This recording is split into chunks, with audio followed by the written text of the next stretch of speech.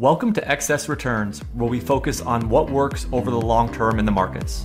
Join us as we talk about the strategies and tactics that can help you become a better long-term investor.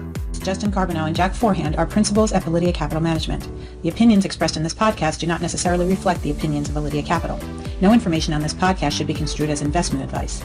Securities discussed in the podcast may be holdings of clients of Validia Capital. In this episode, we talk factor investing with AJO Vista's co-founder and head of investments, Chris Covington. We discuss their unique story and approach to building factor-based portfolios and dig into the details of their investment process. The three most important things you'll learn in this episode are: 1, the benefits of going beyond the numbers in factor investing; 2, the opportunity and challenge of applying factor strategies in less liquid markets; and 3, the most important considerations when constructing multi-factor portfolios. As always, thank you for listening. Please enjoy this discussion with AJO Vista's Chris Covington. This episode is brought to you by Alpha Architect for Advisors. Whether you're an established firm or just starting out, you know the right systems can be the difference maker to achieving your growth goals. That's why Alpha Architect now offers a suite of turnkey model portfolios that can be customized to fit your practice. Built on Alpha Architect's decades of rigorous academic research, our model portfolios aim to systematize portfolio management so that you can spend less time tinkering with funds and more time finding your next great client. Systemize today to save time tomorrow. That's building with conviction. That's Alpha Architect for Advisors. To learn more about Alpha Architect's model portfolios and to schedule a consultation, visit advisors.alphaarchitect.com/models. That's advisors, ADVISORS, .alphaarchitect.com/models. Alpha Architect for Advisors, built with conviction. Hi, Chris. Thank you very much for joining us today. Thank you. Thanks for having me. I want to say, I'm honored to be on here. I listen to your podcast quite a bit, and I think something that you said previously in a podcast, we are not all experts across the entire investment industry. Oftentimes we have a area of focus. Very true for me. And so listening to you guys kind of expands my knowledge base, and I really appreciate that. Wow. Well, thank you very much. We really appreciate that too. Jack and I, we're always on the lookout for other interesting, unique quant investors that are in the market, trying to find an edge somewhere in the markets. And I came across actually your prior firm. I was reading an article from Jason Zwag, it was from a few years ago, on international stocks. And he had actually mentioned your prior firm. And then as I was the firm you were at prior to where you are now. And as I was doing, I kind of stumbled on you, and then I was doing research on AJO Vista and like digging into your process and your material. And I just found it very interesting. And so I reached out and sort of said, will you come on the podcast? And so I think this is going to be a fun, sort of educational, interesting discussion about you guys and some of the interesting stuff you're doing in the quant space. So thanks so much. No problem. AJO Vista could be maybe the worst firm name ever, but we can get into why we came about that. So I wanted to ask you, I think there's a really interesting backstory here on the firm about how the team formulated. So maybe let's start there. Yeah, sure. So, I think first and foremost, that anytime that you're starting something or putting two things together, common philosophy is important. So, we can't have one person trying to be Cliff Asness or Kathy Wood and the rest of us rowing in a different direction and have that work. And so, we came together. We were lucky to have that common philosophy, common beliefs, both in how we invest and how we run a business. A few of those that I do want to mention. So first of all, AJO Vista is a team. We have great people in research, great people in portfolio management, leadership, operations across the board, and we're all working together. So, I'm here talking to you, but, equally as important are the people in the other room doing the button pushing and the heavy lifting. So, that's paramount. Also, I think we're really a client-focused firm. We have these three. Ted Aronson, my partner, uses these 3 C's. So client-focused, communicative, and cost-conscious. You don't really need C's to do that. I try to say it's 4 C's. I throw Covington in. That doesn't fit with the team atmosphere. So, but we want to build a firm that really is client-focused. We want to work with clients, build things that add value over time. Work in spaces where we think we have an edge. We want to do so. We want to align our interests with clients. The cost conscious is really, we try to do everything on a performance fee basis or do it on a fair performance fee basis. And then we try to be as transparent as possible, right? So we're not, Renaissance or Two Sigma here. We're not doing anything that's so proprietary that we can't talk about it. We want people to understand what we're doing and why we're doing it. And that way, if they're our client, they know why they're buying or selling a stock. In terms of the firm, so it really goes back. I'm kind of the common thread through all this.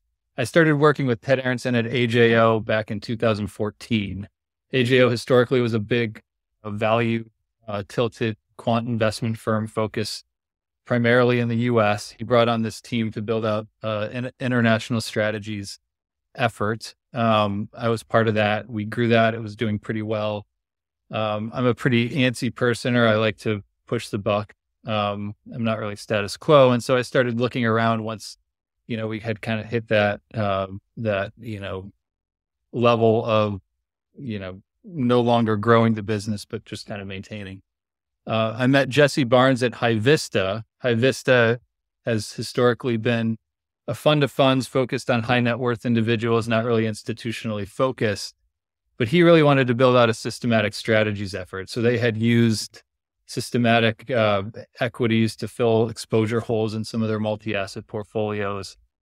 And, they had done okay. And he was really interested in turning that into more of an institutional quality product. We aligned philosophically on everything in life. So from, diet and exercise down to the nitty gritty of investments. And so it was a natural fit. Made that jump. We built out a really, really nice team, built out infrastructure, strategies, but over time it became very apparent that High Vista was not a good place for an institutionally focused direct investment firm. And so we started looking for alternatives. At the same time, Ted Aronson got tired of managing value equities in the US and decided to give back $11 billion to his investors. That day, the body was still cold, as I said, or it wasn't yet cold, as I say. I picked up the phone and called him and said, "Hey, you've got these really interesting international strategies that I used to work on.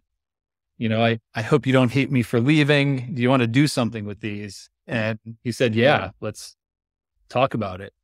One thing led to another, and we decided to form a new firm, AJO Vista. That's where you get the AJO, you get the Vista from High Vista. We put them together. We didn't want to give up the name recognition from either firm. Maybe at some point we'll become AV Capital or something along those lines. As we went forward, we had clients coming over from High Vista. We had some clients remaining in some of the international strategies at AJO. And we started to have conversations with them to determine, if they would want to stick around. Ted sat down with one of those clients, the Missouri Local Government Pension Plan, and said, "Will you please stay with us? This is going to be a great product. It's going to be a great ride." Brian Collette, the CIO over there, said, "Not only do I want to be invested, I want to be a general partner in the firm. I want to help you guys get this thing off the ground. I think you guys are great. What can I do, or how can I or the pension plan be a part of this?" And so they've been our backers from the get-go. They're a 1/3 partner with High Vista and AJO, and then employees also. Really been great to have that sounding board in terms of product development and product launches and just that partnership from somebody that's typically on the other side of the table. That's an opinion that, we often struggle with. We're nerds. We like to crunch numbers. We don't have that viewpoint of, being a multi-asset investor. I think that story highlights the importance of relationships. And also I like the fact that, the core investor is aligned not only on the strategy side, but they're aligned with the success of the business. I mean, that's a really cool story in many different ways. Yeah, it's given us a lot of opportunity to, try new things, right? They're willing, if we can convince them that something's a good idea, they've been willing in most cases to put money behind it. And when they're not, oftentimes it's probably a bad idea from a business perspective, and they're giving us that feedback. So you have this quote on your website. I'm going to read it here. "We prize markets complex enough to challenge the experienced investor, yet rich enough to reward success." What do you mean by that? Yeah. So a lot of this goes back to being client focused or client driven, right? We want to sit across the table from our clients and talk about good performance and not bad performance. And so, there are places where we think we can do well and add value, and there are places that we think we can't. US large cap has 1,200 active products deployed there. We want to remain a small team and be a small and nimble business. And we don't think that we can compete there with a small team. It's kind of an arms race. On top of that, it's not very interesting. We all know what Apple's doing and we all know what Amazon's doing. We prefer to dig into Japanese markets and understand kind of the cross ownership that happens there, or understand the Indian market or the microstructure of emerging markets in general. So we try to stay in places where we're interested to do the work. We think that produces a better product, and B, where we think that there's enough inefficiency where we can consistently outperform the market. So most of our stuff is going to be international. We do have a US microcap product as well. That's interesting to us because, there's a huge biotech allocation there, which is a really fascinating place, especially as quants, to invest. And then there's also a ton of banks, which, especially recently has been, quite interesting. So.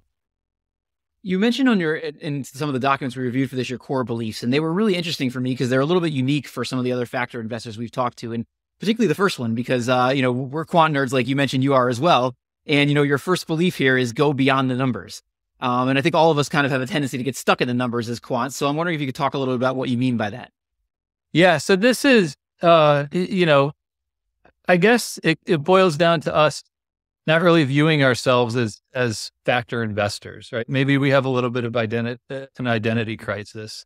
We think of ourselves more as systematizing the process of a discretionary investor, right? And what does a discretionary investor do? So they're going to sit down and look at numbers for sure, right? They're going to look at the valuation of a company. Is the company profitable? Is it a well-run business? All that stuff goes into their holistic valuation, but then they're going to do a bunch of other things, right? They're going to sit in on an analyst call and determine, was the CEO bullish or bearish for the future? Is the guy being, fully honest with me? And then they're also going to look at like the supply chain or direct network of companies that's related to that firm. So, is the rest of the industry doing well? Are the suppliers doing well? They're going to consume external or sell side analyst info and put that into their holistic valuation. And so we consume a lot of that data as well. So we've kind of moved on from numbers that have been kind of the core for quants for a long time, and spent a lot of time, analyzing text sources systematically and utilizing that information in our valuation process. That's interesting. So you're kind of taking what a discretionary investor would do, and you're sort of trying to quantify it and put that together with the numbers. I mean, is that a good way to look at it? Yeah, 100%. Yeah, that's really interesting. Especially because as we kind of evolve as factor investors, I mean, a lot of people are looking at the fundamental data, and so that's probably an interesting edge to be able to maybe look at some of this other data in addition to the standard stuff other people are looking at. Yeah, so it's been very powerful thus far. I think, especially you get into microcap, and it seems like everything works there. But you start to move outside of the United States, and a lot of these text-based sources have yet to be harvested by other investors, and we think we're kind of breaking new ground in these places, and it's it's really interesting and fun to learn about, but it's also we think it's a good thing for our investors from an outcome standpoint. Your second core belief is identify what works. And on the surface, that would seem pretty easy. Obviously it works or it doesn't, but the process behind the scenes can be really tricky for that because there's so many things out there, that people are saying might work or might not work. And so I'm wondering, how do you think about that process of determining what actually works over the long term? Sure. So again, this goes kind of ties into going beyond the numbers a little bit. So, we do all the empirical stuff that everyone else does, right? We run back tests and simulations, and we look at things in nonlinear ways and interactions between factors. To us, a really important step, though, is understanding that economic link between a factor and returns. Is it something that we can tie back to our textbooks? Is it something that's behavioral or structural? Is it something that, we don't understand? Is it something that a discretionary analyst might use in their analysis? All of these things are going to go into making a determination as to whether something makes it into our model or our process. We're not just going to rely on the numbers themselves or the back tests themselves. We really try to get a deep understanding of what's happening or why something works or why it doesn't. I mean, I think, the environment is a big piece of that. So there are, periods throughout time where certain things work and then they don't work and then they work again, and trying to understand that relationship or that causal relationship is a key part of our research. Yeah. And as you look at what works, I would assume as you look at that, some things end up being a little bit more important than others. And that probably gets to your last point here, which is amplify what matters. Yeah. So, yep. We do look at some things work better than others, and specifically some things work better than others for certain types of companies. So one of the things that we do, or it's something that's really important in our process, is evaluating each company on its own, based on its own characteristics, right? So a growth company might have a different set of factors or a different set of factor weights than, a value company. A utility is going to look different than a bank, and a biotech company is certainly going to look different than, a healthcare services firm. And so we look at each company on its own merits, and then we pick the factors that we think are going to have the best or best express the valuation for that company. And we do so both empirically and also, we layer some judgment on top of that to make sure that it makes sense or, aligns with our view of, systematizing the role of a discretionary analyst. That's interesting. So you don't really have like an overall model you're applying to everything. You really do have these sort of more granular approaches where you're looking at all different types of companies in different ways. Exactly. And if we want to get down into the nitty gritty of the math, right, there is a set of base factors that we use, and those are going to be initially applied to everything. But then we upweight and downweight things based on the characteristics of the firm. Interesting. So I was actually going to ask you about the factors, but this sort of applies to probably what you just said, which is I was going to ask you first, you have 4 different factors you kind of at a high level talk about using your model. And the first one is value, but I guess that sort of gets back to your first answer, which is I was going to ask you how you define value, but that probably changes a lot depending on the type of company you're looking at. So Ted likes to say that we would throw anything we would throw zip code over price and use it as test it as a value factor. I mean, that's not exactly true, but it does get to the point that, we view value as an idea. Value is something, cheap for what it's worth. The expression of that we don't view as capturable by a single factor, right? Book to price can be considered value, price to earnings, price to forward earnings, cash flow, operating income. There are a host of different factors that people utilize. And we ensure first and foremost that we have more than one view for every company, right? We're not going to use just one factor because we don't think one factor captures that idea holistically. And then at the company level, we're going to decide, what works best or what captures this industry or this type of company most efficiently. And how do you think about intangibles? That's kind of been a question a lot of the value investors have been dealing with in recent years. How do you look at a lot of the standard value factors did a pretty bad job evaluating something like Amazon? How do you think about intangibles in your process?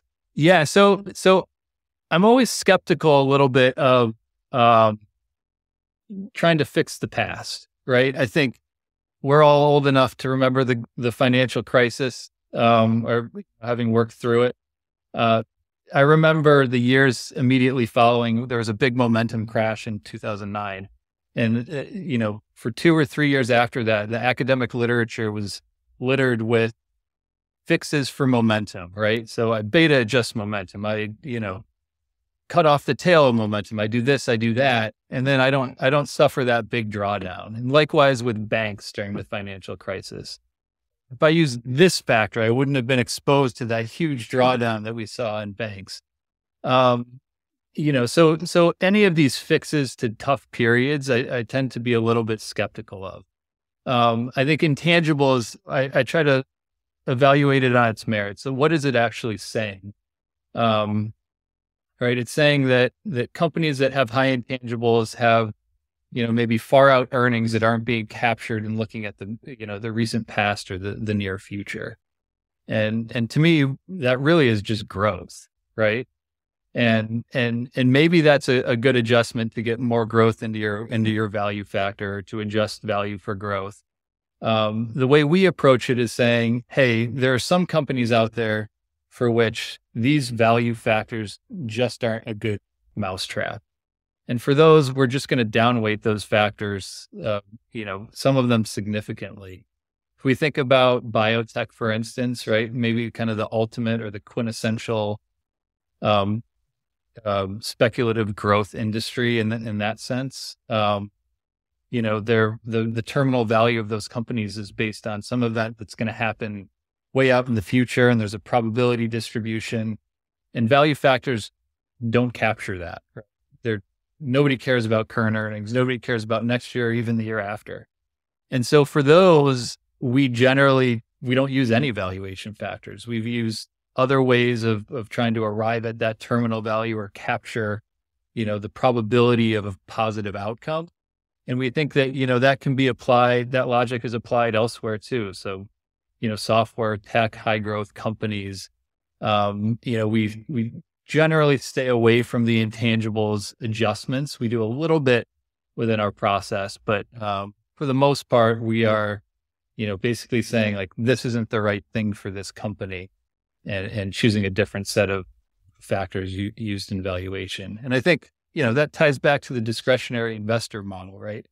They're not using these short-term or recent history factors to value, these tech companies, especially in, the environment that we were in.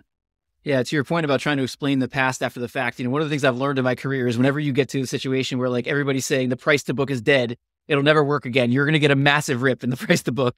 And we've sort of seen that here. And we've seen those types of companies really kill the high intangible companies coming out the backside. So it's so hard to look at something like that and say, all right, it might not make sense in the new world, but by the same token, I'm going to be abandoning it right at the wrong time.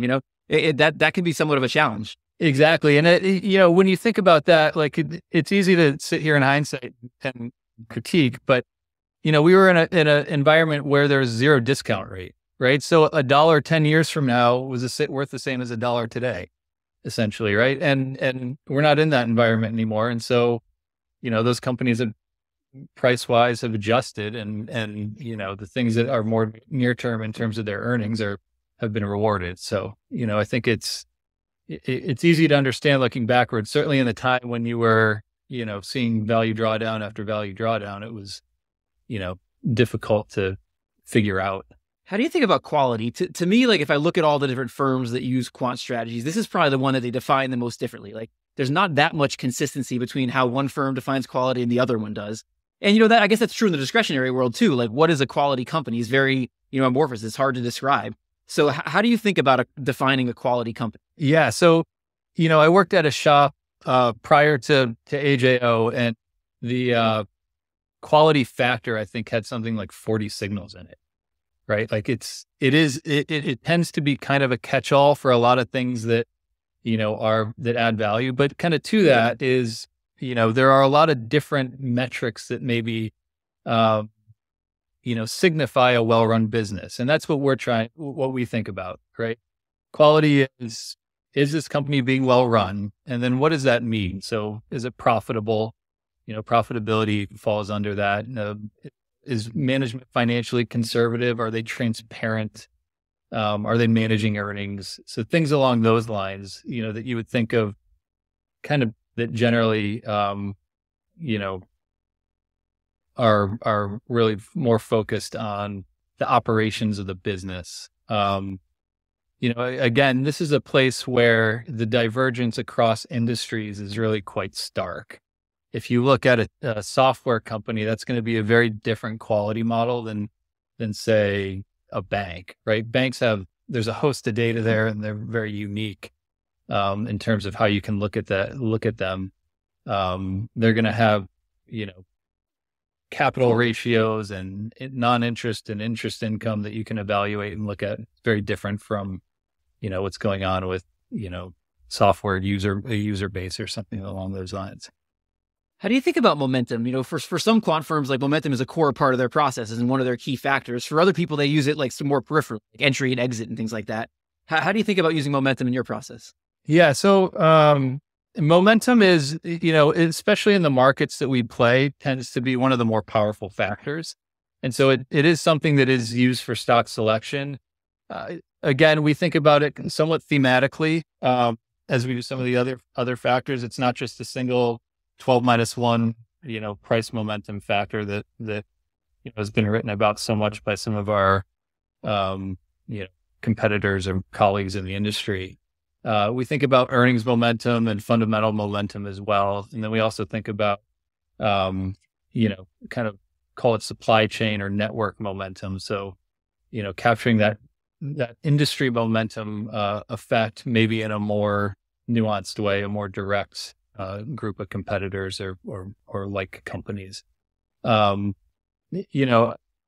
It's one of those things. It's really hard to the definition of momentum tends to differ across firms, and it's really hard to come up for a reason why momentum works. I mean, we all know human behavior is often repeated, and so we think that that's a very good explanation of kind of that 12-1 factor. But these other factors like earnings momentum tend to be persistent and just show kind of growth of the company or capture growth and maybe a little bit different of a lens from pure historical earnings growth or asset growth. Yeah, it's interesting. We use earnings momentum as well and fundamental momentum. And there seems to be like a debate among momentum investors. Some people say, price captures everything. You don't need that stuff. And, we've kind of found you can enhance it a little bit by looking at the momentum and the fundamentals as well. You had mentioned, Chris, the momentum tends to be a little bit more robust in some of the markets that you're focused on. Is that because, do you have any thoughts on that? Is there more just retail participation? So there's more herding and sort of bad or good, however you want to define it, investor behavior going on in those markets? Yeah. So maybe it's helpful. So there certainly is a lot more retail incursion into some of these markets. If you look at U.S. microcap, for instance, which is the easiest to diagnose because it's U.S. where there's ample reporting on 13Fs and such. I think like there's 60% institutional ownership in most on average versus 95% across most of U.S. large cap and small cap. So you are playing against a less I don't want to say less intelligent, but less informed group of investors, and that makes things I guess easier in a lot of sense. It's just less efficient, right? You don't have as many people that are knowledgeable, that know about these companies investing, and it allows us to take advantage. Same is true across, emerging markets, and you get outside the US, again, Japan and other places where momentum isn't so much of a factor, but, some of the other, or 12-1, I guess, some of the other versions of momentum tend to have some power there though. Yeah, it's interesting. We had Jason Zhu from Raelian on the podcast, and he mentioned the same idea as well, because I guess retail participation in China is like ultra high. And he was saying how that leads to factors working really, really well in China because there's so much retail investing there. Yeah. Right. Again, you hate to call it dumb money, but in some sense you have in the US, especially in large cap, you have 1,200 people or 1,200 groups of really smart, really intelligent investors that are highly skilled chasing the same returns. And you go to,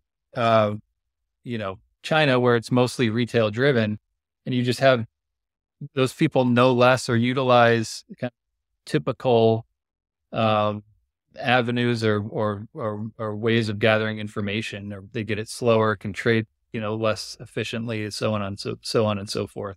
And so that allows us to be able to step in and capture quite a bit of alpha in those spaces. The last factor that you mentioned that you use in your process was a little unique in terms of factors we've seen from some of the other people we've talked to, and it's this idea of stability. Can you talk about how you define that? Yeah. So we view it as, it tends to identify stocks where maybe the rest of the model is missing something, right? So, we are quants. We're not, sitting there combing through, news and everything that's going on with a company. as well as somebody that's just focused on that company or a set of 5 or 10 companies. And so we can miss things. And we view stability as that catch-all bucket or that safety that tells us, hey, there's something else going on with this company. You might want to avoid it. The way that we think about it is it's kind of a low vol factor, but it's very nuanced. So we're not thinking about, low vol in the sense that, a low vol factor investor might think about it. We look at stocks versus a very unique set of comparable companies based on the characteristics of the firm. And then we say, are you more or less volatile than we would expect you to be? Right. And if you're more volatile, that historically has said that, there's a problem going on with that company, and those stocks have historically underperformed quite significantly. If you tend to be more stable than expectations, that's generally a positive signal. So, a lot of times low volatility tends to be single tailed. If you're really volatile, that's a bad thing. But if you're the lowest, you have the lowest volatility across the market, that's not necessarily a good thing. This tends to be more kind of a two-tailed, or, the opposite of the good is the bad sort of implementation of that idea. Yeah, sometimes in prepping for this podcast, I read a quote that I wish I had read 10 years ago because it kind of gets to some of the mistakes I've made in my career. But there was one from your partner, Ted Aronson, and that I've read in prepping for this that kind of gets at it for me, which is allowing value to go deeper and deeper and deeper in our portfolios as value got cheaper and cheaper. And he's talking about a predecessor firm, was a fundamental mistake, which set the stage for extended underperformance after the global financial crisis. There are many dimensions that are worth pursuing, and we will pursue more of them. We will never pursue value into a rat hole. And so I did that. I mean, basically that's what we did in our career. We got too wrapped up in value, and, obviously there was this decade where it just didn't work at all. And so I'm wondering if you could just talk about that and the importance of having these other factors to couple with value. Yeah. So, I mean, first of all, when you said you had a quote from my partner, Ted Aronson, I took a deep breath because he talks a lot and says a lot of really provocative things. This is one of the least provocative. So I should have looked deeper for some more quotes, maybe. Yeah. I don't know. You'll get me in trouble. So, I think he's really referring to the U.S. book of business. And part of it really was legacy. I think if you're identified for 30 years as a value manager, you have to be a value manager, even if you think that, maybe you want to evolve in certain ways. It's part of the nature of the business. People put you in a bucket, and you're that bucket for that person, and they don't want you to change. Essentially, though, what happened there was that as value became more attractive, they just started consuming more and more value in the portfolio, as can be the case, right? And eventually, towards the end, 2018, 19, and 20, where things got really bad from a value factor perspective, they had stocks that were just driven, solely by value, and they had really lost the balance, any balance that they had in their model. We've taken a little bit of a certainly a different approach. We're more balanced. The international strategies at AJO were much more balanced from the outset. But even still, we don't know what the environment or how the interplay of factors is going to be in the future. And so we tend to put guardrails on our portfolio or our process to keep us from, going down that rat hole. So value might become 10 times more attractive than it is today, but we've got a ceiling on the amount of value exposure that we're going to allow in the portfolio. And a lot of it was, learning from the past, right? We were scarred, and we're not going to let that pain or those scars happen again. And it's so hard not to do it. I mean, even as we sit here today, a lot of metrics will say value is really, really cheap. And, the problem is you just can't get the timing right. And, you do this and it's really, really cheap for 3 years, and suddenly you've dug yourself into this hole. It's what we did, and it's very challenging not to do it, especially when you see words like historically cheap to talk about something like value. Yeah. In some cases, right, you need to find the right investors. There's some people that want to make those big long-term, 10 to 15 year bets, and they're willing to take the pain. For the most part though, right, it's a 3 to 5 year business. If you underperform for 3 or 5 years, people are going to start to clamor and get really uncomfortable. And so as you build things, at least in our mind, since we've been able to start fresh, we're able to think through that. What provides a nice, smooth, positive return path for our clients? If value does well, we're going to do well, right? But if value faces headwinds, we have other things there that are going to pick up the slack. So we're not going to live and die by, a single factor. I think I already have the answer to this based on what we talked about earlier, but I want to talk to you about the two different ways to sort of build a multi-factor portfolio. You have some people who use sort of a sleeve method where they say, give me my value, give me my momentum, give me my quality, treat them separately, bring them back together. And then you have other people who say, I want stocks that have attributes of all of them simultaneously. So I'm wondering if you just talk a little bit about how you think about the balance of those two approaches. So my son has become a really big basketball fan. He's 8 years old. And so this question really comes from him. Would you rather have LeBron James on your basketball team or Manute Bol? Right? LeBron James is pretty good at everything, and he's a Hall of Famer. Manute Bol is the tallest guy to ever play in the NBA, and he wasn't very good. So, I think that that in jest, but generally, as we think about it, we don't want stocks that are going to have headwinds from other factors. And, you could have a value stock in your portfolio that has, a negative momentum exposure. And then you have a headwind of momentum within that sleeve, right? We think that, more votes or diversity of opinions, creates a better outcome. And that kind of fits with that discretionary analyst approach, right? A discretionary analyst isn't going to say, hey, this company is really cheap, I want to buy it. And this one has really good momentum, I want to buy it. They're going to say, this stock is cheap and it has pretty good momentum. The business is being run really well. And I really like what management is saying. And therefore I'm going to put a buy recommendation on that firm. So, I mean, it's hard to say one is right and one is wrong. There's a lot of nuance that goes into both, right? For us, we have to really consider the interaction of factors and how they work together. And think through that as we're creating our model. So it's not simple. And I don't think there's a simple answer. It's just the way, our philosophy is, good on all dimensions is better than good on any single dimension. How do you think about sector concentration? You'll have some factor guys who will say, well, if my model really likes financials, I'm going to put a ton of financials in my portfolio. And then you'll have other people who'll say, no, I want to be neutral. I don't want to be making bets on sectors. I want to be making bets on my factors themselves. How do you think about that? Yeah. So there's a quote that comes, I was going to try to attribute it to myself, but it comes from a guy that was, Ted Aronson's generation. It's take risk intelligently. We're going to take risk in our portfolio.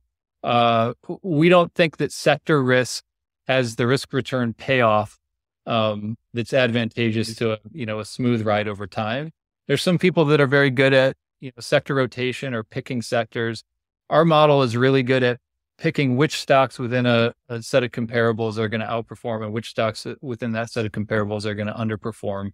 And we don't really forecast at the sector level. And so for us, controlling that, has been, and we believe will continue to be, our best approach.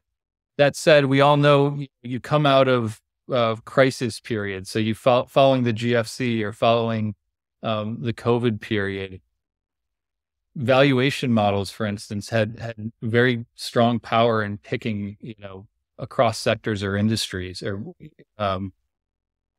and so you kind of have to sit on your hands at those points in time and say, that's for other people. We're really good at what we're good at, and we're going to stick to that. Yeah, one of the things we've noticed is in terms of like client behavior, the sector neutral approach can work a lot better. Because when you are making those big bets on sectors, you're looking a lot different than the market. And some clients have trouble staying with that type of approach. Yeah. I mean, that is true, especially as you move into the institutional space, right? Like these guys have buckets and they have constraints on portfolios and their overall risk constraints and such. And so that can really throw a loop in their management, right? If you have a 20% bet in energy or something. I just want to ask one more before I hand it back to Justin. I would think in the markets you operate in, transaction costs are really, really important. And reading your materials, you had something you referred to as implementation shortfall in terms of how you look at this issue. And so I'm wondering if you could just talk about how important are transaction costs in the markets you operate in? And then also, what is this implementation shortfall? Yeah. So, well, I'll start with the latter first. So implementation shortfall is a measure of transaction costs. It was first written about by Andre Perold back in 1988 or 89. Andre Perold is actually one of the founders of High Vista. Implementation shortfall has been something that Ted Aronson has been pounding the table about for 35 years. And so, the two guys didn't really know each other. And when we put AJO Vista together, it was kind of like this, wow moment where the guy who's been talking about the paper forever finally meets the guy that wrote the paper, and they get to sit down and talk about it. Incidentally, Andre said that Ted probably got more mileage out of that thing than he ever did. So just a fun, kind of a fun, part of putting this together. Implementation shortfall is essentially measuring the transaction cost by looking at the cost that the model, or the price of the stock that the model is making its decision on, and the price of the stock where executed and entering into the portfolio. So it's kind of a holistic capture of all of the impact and the market movement. And then you add on all the direct costs, so commissions and such. This is actually the best measure when you get into illiquid markets. So other firms might use things like, they might benchmark to VWAP. Well, if you're in a thinly traded security and you're, making up a chunk of the volume, VWAP doesn't really matter, right? Because you are going to be VWAP, and VWAP could go from, $10 to $20 over the course of an hour. And that's, you're paying that price. In these markets, trading is different, right? You have outside the US, you have barriers to entry. You have to know which players to play with, which ones have the best, books and, in some cases, who knows the right investors, and so on and so forth.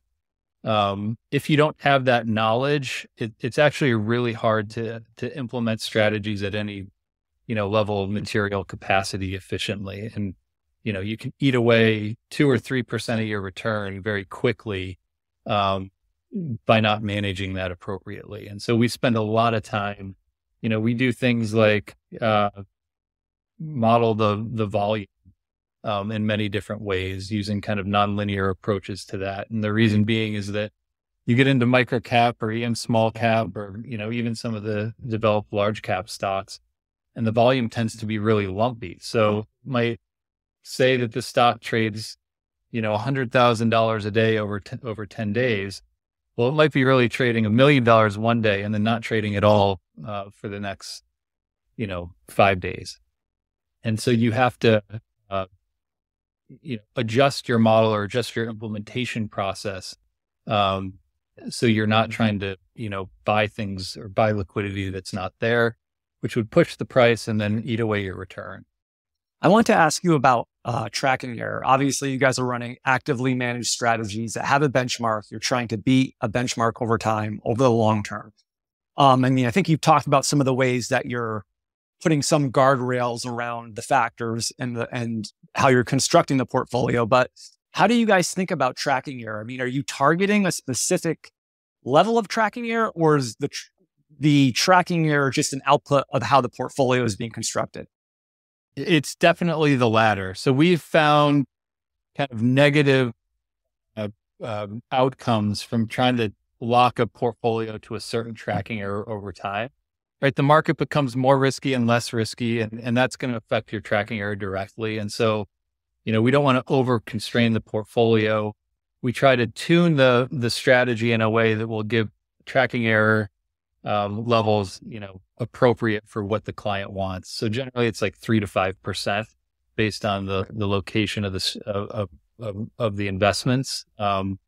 We can, if somebody wants to take on a bunch of risk, we certainly can figure out ways to tune that up. Or if somebody wants a lower risk offering, we will, we can do that as well. So, there's that, I don't know, the story of buying all the stocks in the market that start with the letter B, and having those be like the best performers, or some other ridiculous, thing that actually doesn't work, but it's just a random thing. So, and that in reading your stuff, I know you have sort of this skepticism of over optimizing and, testing. So, I mean, maybe just speak to how you think about not over optimizing your investment process. Yeah. I mean, you guys are probably well aware of this, right? And sometimes people outside of the quant world, don't truly understand, but an optimizer would, trade $10 million based on the third decimal point of a risk estimate or a return estimate.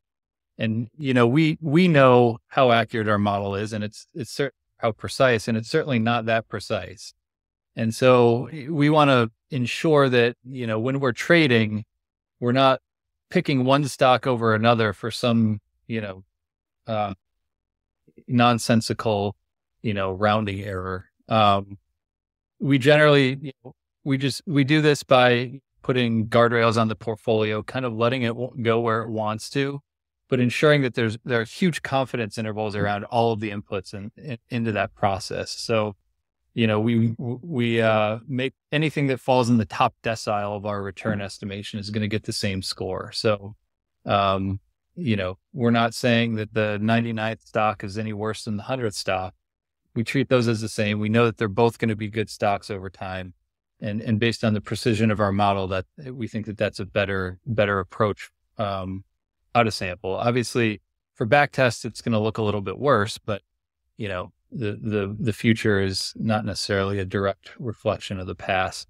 We do the same thing with risk estimates. So we don't use kind of the mean variance approach in the same way that a lot of investors do. I think even Harry Markowitz has said that, it doesn't work. It's overly precise. It's false precision.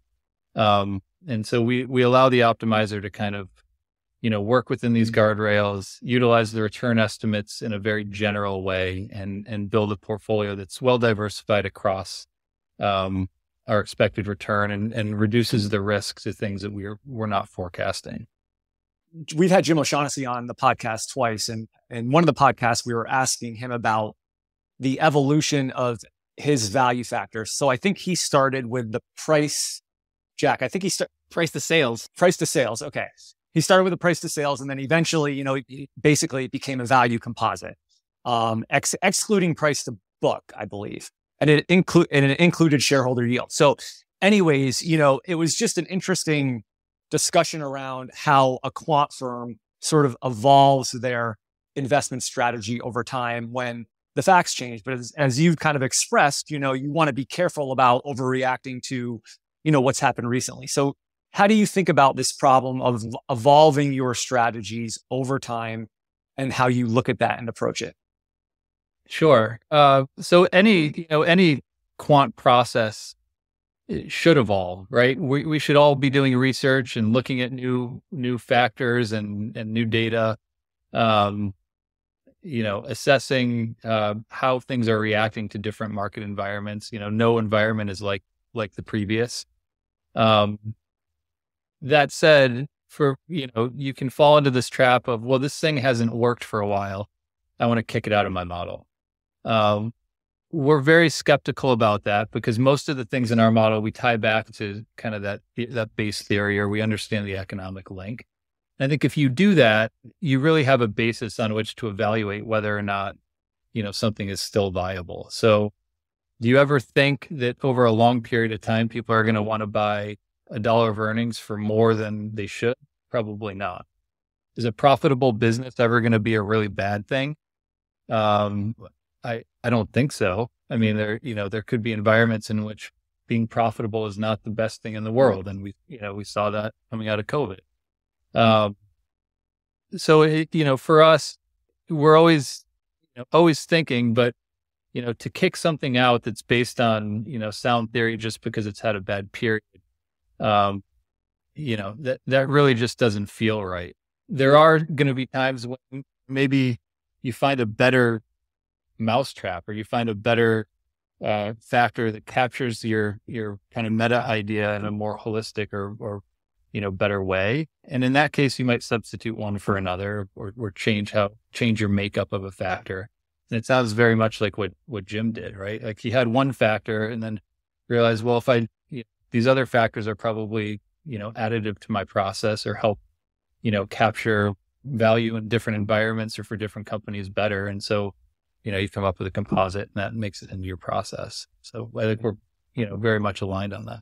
This has been great, Chris. We really appreciate you sitting down, talking with us. We like to ask all of our guests one standard closing question. And that is, if you could, based on your experience in the market, if you could teach one lesson to your average investor, what would that be? Sit on your hands, right? Come up with an idea. Think through your strategy or your process or how you think investing should work. There's going to be noise. There's going to be FOMO. Stick to what you believe in, and try not to react to the market too much. I think, you could run yourself in circles reacting to the new hot thing that pops up every couple of years, right? You could take your whole portfolio and put it into Bitcoin and then put it into ARK and then, who knows what's going to be next, but put it into that. And really that's going to cause you a lot of anxiety, cost you a lot in turnover and transaction costs. And at the end of the day, probably lead to a worse outcome. Thank you very much, Chris. If people want to learn more about you and your firm, you're more of an institutional investment manager, but where can they go to read your research, follow you, and learn more? Yeah. So we have our website, ajovista.com. We think it's kind of an outlier in terms of investment management websites, and at least is entertaining. And there's some good reading material on there. We publish our research there when we create things for external consumption.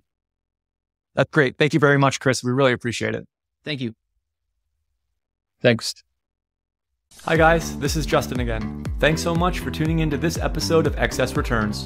You can follow Jack on Twitter at @PracticalQuant and follow me on Twitter at @JJCarbono. If you found this discussion interesting and valuable, please subscribe in either iTunes or on YouTube, or leave a review or a comment. We appreciate it.